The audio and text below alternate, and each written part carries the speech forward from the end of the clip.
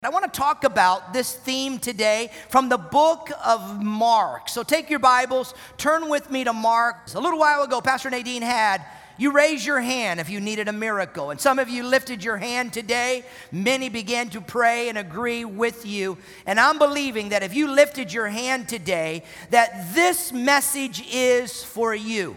I want you to know that Jesus brings things back to life. That which is dead, Jesus can resurrect it. Can I hear an amen?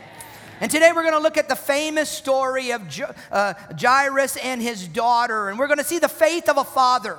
The faith of a father that had a sick child and how that faith drove him to Jesus. And if you're in a desperate situation today, you're in a place where you need a miracle, you're in an impossible situation today, this message is for you. If you know somebody that's in that place, get this message, forward them the social media link. This message is for them. Why? It's because God is in the business of bringing new life to that which is dead. He gives life to that which is dead. Maybe your need today is a physical need. Maybe it was an emotional need, a spiritual need, a financial need. What I know is in a few moments, I'm going to be preaching shorter today so that we can open up this altar. In a few moments, there is life that's going to flow into this altar that's going to touch you. Can I hear an amen? Are you ready to receive the word? Are you ready to receive what God has? The word will prepare our heart for the miracle that will be released. So Mark chapter 5 is where we're going to jump to. Mark 5 verse 22 is where we're going to pick up. We're going to read verses 22 to 25. Then we'll jump down to verse 27 to 29. And then over to verse 33. And so we're going to read several passages this morning. Mark chapter 5 verse 22 is where I'll begin reading. Then one of the synagogue leaders, this was a leader of the synagogue named Jairus, he came, and when he saw Jesus, he fell at his feet. He pleaded earnestly with him, "My child, my daughter is dying. Please come and put your hands on her so that she will be healed and live." Verse 24, Jesus went with him, and a large crowd followed and pressed around with him. And then a woman was there. She had been subject to bleeding for 12 years. Down in verse 27, it says, when she heard about Jesus, she came up behind him in the crowd, and she touched his cloak, the hem of his garment, because she thought, if I touch his clothes, I will be healed. And immediately her bleeding stopped, and she felt in her body that she was freed from her suffering.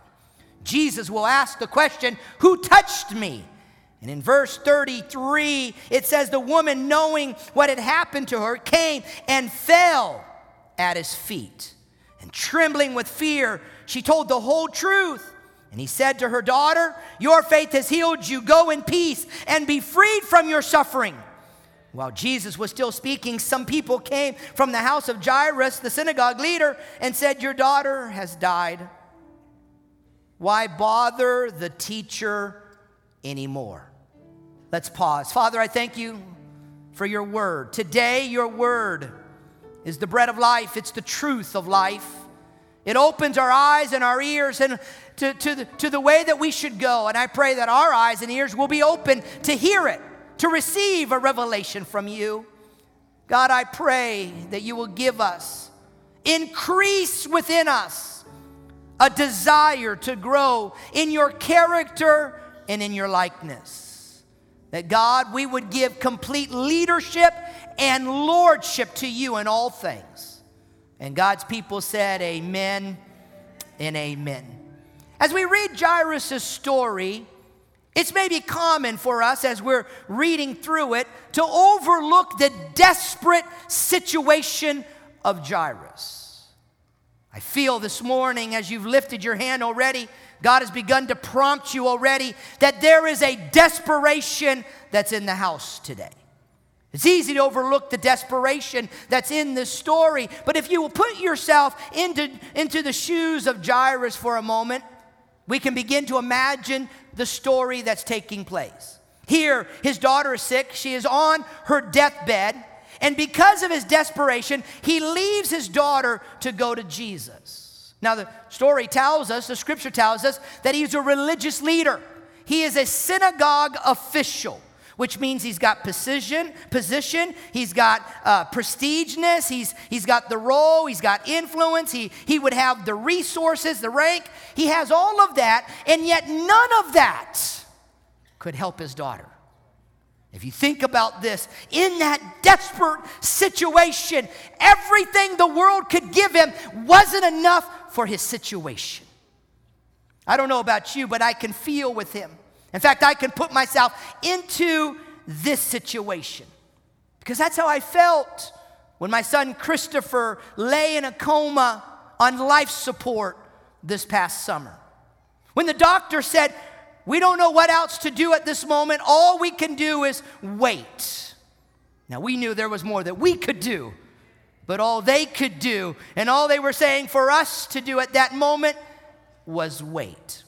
In those moments, fear grips us. And let me tell you, fear is an initial response. Fear's not wrong as an initial response. It's normal. It's natural. It's human. We're going to fear. We can't help it. It's an emotion that God gives to us.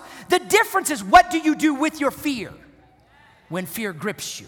And it will grip you. What do you do when you face an impossible situation? You lift your hand in a moment in a service because you're discouraged. You've lost hope. You don't know what will happen. You don't know before you what's going to happen. In that moment, it feels like it's impossible. It's easy to fear. But the question is, what will motivate you? When you face impossible situations, what will motivate you and what will push you? Are you motivated or are you intimidated? That's the question of what you do with fear. I want to share with you today really a few of the things that help Pastor Candy and I walk through our situation, and it'll help you walk through your situation. I want us to look at the story of Jairus, and there's some principles that we're going to abstract and abstract from it that will help us. Now, the key as we get started today is to know that when you're facing these seasons and these situations in your life, the secret is your faith in God. It's a faith in God. It's a faith. Now, what do you mean by a faith in God, Pastor? That seems so simple, but yet it's so complex, because if you're not in tune with God, if your life is not where it needs to be with God, if you can't say in your spirit, God, I know that you see it, you know it, you're in charge of it. If you're not connected to God, if you don't have the relationship with God like you need to have with Him, if you can't fall at His feet in your moments of desperation, then the challenge for you will be you'll be disconnected from the one that can release the miracle to you. And so you've got to realize it's a faith in God. Now, I don't know where you're at in your walk with God. Maybe you're hot. Maybe you're pursuing God. Maybe you're running after God. Or maybe right now things are a little casual, a little half-hearted, a little apathetic, and it's easy to get to that place. It's easy to go through the motions of church and the rituals of life, and to go through life and all of its busyness and find out that we've actually begun to have a distance of our hearts with God. Well, when you look at the story of Jairus in Mark here, in verse 5, verse 23, it says that he pleaded. He came and he earnestly pleaded with him, my daughter is dying, please come. And in his desperation, we see how God releases this miracle. So today I want to talk to you, how do you have faith when you need a miracle? How do you have faith when you're facing the impossible? How do you have faith when you're walking through a difficult time? When fear is gripping you, doubt is sweeping in, you're facing these situations. What I want you to hear is Jairus' faith in God positioned him for a touch of God. And therefore, you've got to know, when you position yourself for the life-giving touch that'll come from God, God is in a place where He can move in your life. Can I hear an amen? So if you're taking notes, and I hope you are, it starts with positioning ourselves for the life-giving touch of God. Jairus' desperation drove him to Jesus. He positions himself so that God will touch him. I'm amazed on how many people in their desperate situations, though, actually isolate themselves. They separate from the body of Christ. They try to walk it alone, do it alone, stand strong all by themselves. They don't want anybody to know what they're going through. In fact, sometimes it's pretty difficult for us to be vulnerable, to tell people what we're going through. Met with someone not long ago, and they shared with me what they were going through. I said, "Why didn't you tell me?" And they said, "I was embarrassed." And that's often what happens. We're embarrassed. Maybe we blame people for whatever it is. What happens is we isolate ourselves when the very situation should drive us in our desperation to position ourselves so that the touch of God can be moving in our life. So the first principle of the story that you and I are going to see here is that God doesn't work in your life. Hear me, God doesn't work in your life until you ask Him. He doesn't save you until you ask Him. In fact, the Bible says, "Ask and it will be given." Over 20 times in the New Testament, the Scripture commands us, not suggests to us, commands us to ask. Say, ask. Ask of the Lord. Jairus, when you look at him and you look at his life, Jairus' name is actually a Hebrew name. And his Hebrew name literally means, as we were reading the names of the infants up here today, from the Scripture, having a Scripture that links to their name, names had vital importance in biblical times. And Jairus' name means Jehovah enlightens. Jehovah gives understanding. You see, Jairus had an understanding of who God was. Now, what am I talking about? I'm talking about positioning yourself for the life-giving touch of God. So how do you position yourself for a touch of God? Jehovah enlightens. Don't miss this, that Jairus had an understanding of who his God was. When he was walking through a situation, he could walk through it in a desperation coming to Jesus because he understood. He was enlightened to who God was in his life. So when we were walking through our situation, it was a critical situation. Very few people maybe even realize how critical it really was. But there was a peace that we had in our hearts because we knew one thing, and this is what you have to do if you're going to position yourself for the touch of God, is that is you must remind yourself of who God is. You raised your hand today, you're going through a situation, you're facing an impossible difficulty that's before you. Remind yourself, it's the starting point, is you remind yourself of who God is. I remind myself, He is all powerful, He is all knowing, He's everywhere present. I know who my God is. There is a depth in my spiritual maturity that I don't question my God because I know who my God is, and I know nothing is too difficult for God. Doctors looked at Candy and I. Candy walked into that room, and when we walked in there, Candy asked the question, "How bad is it?" And the doctor said on a scale of 1 to 5, he's a 3+. And in that moment, there was something that rose up. I was looking at him. The tube was there. I saw him. But you know what? There was a confidence that I know nothing is too difficult for my God. We got to that hospital. Within 15 minutes, Pastor Alex showed up. And if you don't know Pastor Alex is a praying warrior. And Pastor Alex showed up. He walked in, the very first one that got to the hospital with us. I mean, he was minutes behind us. He walked into that hospital. Pastor Alex got down on his knees, and I can tell you, I felt the hand of God. He laid his hands out on Christopher, and we began to pray in the Spirit. It felt like a revival night. You don't have to come to the altar to feel revival. And we began to see the power of God, and we began to pray. Christopher didn't start shaking. He didn't wake up. He didn't start breathing. But can I tell you, there was something in my spirit that I knew what I knew, and that God is able. And nothing is too difficult for God. What a powerful blanket statement that all things are possible. If only you believe. You lifted your hands a moment ago, and I want you to remind yourself who your God is. Secondly, you've got to remind yourself of what your God has done in the past. You see, you're not standing all in a brand new situation. No, there are thousands of years and story after story where God has moved before and God will move again, where God has moved for others, and you can have the assurance He will move for you. He's no respecter of person. So remind yourself what God has done in the past. Recall those incidences where God's miracles went before you. That's what I love about testimonies. When I hear a testimony, when someone shares a testimony, when we share a video testimony, what are we doing? We're building our faith of who our God is and what He's done for others, He will do for us. And then you ask God, will you do it again? I know you can. I know you have. I know you've done it for others. And God, I'm here and I'm asking you, will you do it again? Will you do it again? Will you do an instant replay? Will you do a repeat performance? Will you do it again? And in that moment, you reach out and you touch Him. When you're doing it, you're positioning yourself for a touch of God. In that moment, Jairus bleeds and he begs and he prays and he asks that Jesus would come. My daughter is dying.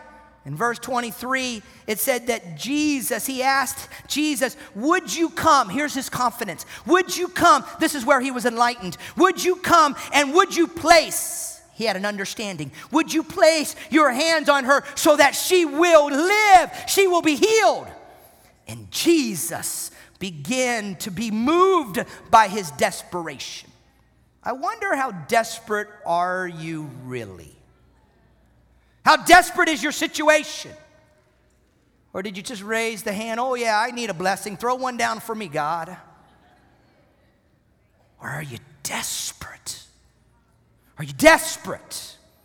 In the same passage, this woman with the issue of blood encountered Jesus in the same way that Jairus encountered Jesus. Jesus is on his way to Jairus' house, and as he's on his way, we're not told the woman's name, but we're told of what her condition is. And without a doubt, she has an understanding that if she can touch God, that God would release and a miracle could be released. And so the story tells us that as Jesus is on his way to Jairus' house, on the way, she pushes through the crowd. And sometimes you're going to have to push through. She pushes through the crowd. And a good way to push through is through prayer and through fasting and aligning your heart to God. It's more than raising a hand and coming to an altar and having someone touch you for a few minutes. But it's pushing and telling God, I'm desperate for you. And she pushes through the crowd because she knew, if I can just touch his clothes, if I can just see him, if I can just get his ear, if I can just touch him. And in that moment, Jesus knew that virtue, what does that mean? Anointing went from him, power went from him. And Jesus said, who touched me? And in that moment, Jesus stopped to minister to him, to her. She has an understanding. She falls at his feet, and Jesus ministers. If you're taking notes, I want you to understand that when we learn to worship at Jesus' feet, constantly worship at Jesus' feet, it prepares us for the miracles. But more than that, it gives us a peace no matter what we go through. Some people said, how did you make it? When they really understood what had happened and transpired, what saw you through. Can I tell you, there was a peace that passes all understanding. And how could we have that peace in the midst of the accident that we were going through? And in the seriousness of it is that there was a depth in our relationship with God because we constantly are worshiping at the Master's feet. We're constantly in communion with him. And when you are, it gives you a peace no matter what you go through. Can I hear an amen? And so you position yourself. We must go to Jesus and seek his touch, but we're challenged to constantly worship at his feet. So the first principle we see in our story is positioning yourself. The second principle is a warning. Say warning. It's a warning, and the warning is this: you must persist through the delays of life. It's a warning. See, it's not enough just to position, you must persist. See, the problem that we have many of us in our faith and living by faith is sometimes we get impatient. We want it now. We want it instantly. And God doesn't always work that way. There's sometimes, many times, most times, there is a delay in God's timetable when God performs a miracle. In our story, Mark chapter 5, verse 24, it says that Jesus went with him. Remember, the real story was Jairus. I've got a need. My daughter is dying. Will you come? I know who you are. I know what you've done for others, and I'm asking that you will do it for me. If you will come, lay your hands on her. She will live, and she will rise up. And Jesus starts to move. Now, as Jesus is moving on the journey, Jesus stops to minister to someone else. Now, I don't know about you, but I would be a little impatient. I know I'm talking about Jesus, but I would be a little impatient. Jesus, we got to go. My daughter is dying. You can minister to her later. She's had that problem 12 years. Come back later and minister to her later. Jesus, my problem needs you now. How many times do we feel that way? Come on, let's be honest. Come on. I mean, I understand, Pastor Kenny, I'm praying with somebody. I mean, it happened to me last week. I was praying in Singapore. I was praying for somebody, and someone was pulling my arm. I was like, I'm ministering right here. Pulling my arm, trying to pull me away, you know. Wait a minute, I'm going to finish right here. Well, that was what happened. Jesus got stuck ministering to this woman, which shows you that Jesus ministered to the needs that were before him, no matter what the agenda was and what was going on. He saw the need that was right there. But the reality is sometimes in our delays, we don't know what to do. And can I tell you, this is the hardest part to receiving your breakthrough and your miracle is the delays in life. It's the waiting room of life. It's these seasons of waiting that we go through. We don't like to wait. I don't like it. You don't like it. Our society doesn't like it. But when there's a delay, sometimes we have some very common reactions that if we're not aware of them, those reactions can steal the very thing that God ultimately is trying to do. One of the reactions when we wait is we begin to doubt. We doubt in times of delay. It's a typical reaction. When the promise is being delayed, we doubt, is it really a promise from God? Is God really going to do it? Where is God? And if we're not careful, doubt begins to steal the seed of faith. Another common reaction is despair. When you got to wait, sometimes you get to the point that you get overwhelmed and you want to give up. And many of you have stopped praying for your miracle. You stopped praying for your loved one. You stopped praying for that promise. You stopped praying. You stopped seeking. You stopped asking. And what you do in those moments of despair is you give up.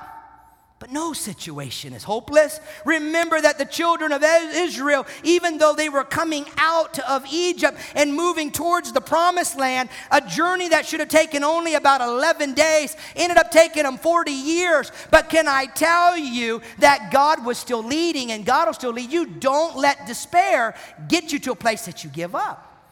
And also sometimes we take a detour. What do you mean by a detour? Is that we feel like we got to solve it ourselves.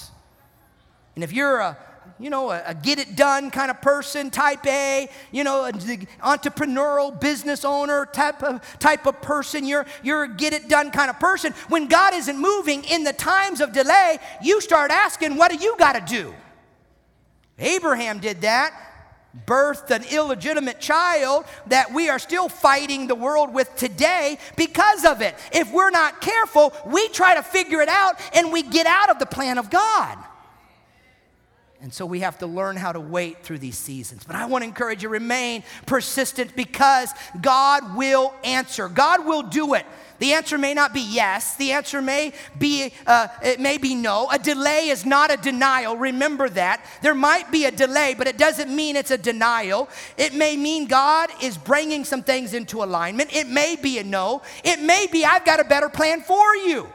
How many times have we been praying for something, it didn't happen when we wanted, and then later, God answers it in another way, and we look back and we say, oh, thank you, Jesus. This was a better plan than the plan that I was praying for earlier. And so we got to realize that delay is not denial, but we persist through because we know that God will answer. He's not forgotten you. He stopped to minister to the woman with the issue of blood, but then he continued on in his journey to Jairus' house. Which leads us to the third principle. I'm going to invite the musicians to come back again. Leads us to the third principle, and that is you got to push forward. You got to proceed in spite of fear. By having faith in God, you proceed, you push, you have courage that moves you forward. When Jesus asked who touched me, she said in the crowd, it was I touched your clothes because I knew if I could touch you, I would be healed. While Jesus was still speaking, they came from Jairus' house and they said to Jairus, your daughter has already died. Now, I don't know about you, but I'd be frustrated at that moment. I would have been frustrated. Jesus, if you wouldn't have stopped, my daughter wouldn't have died.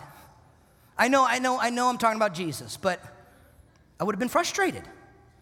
Why did you wait? Why did you stop? And Jesus overheard what they said, and Jesus told him, Jairus, don't be afraid. Just believe.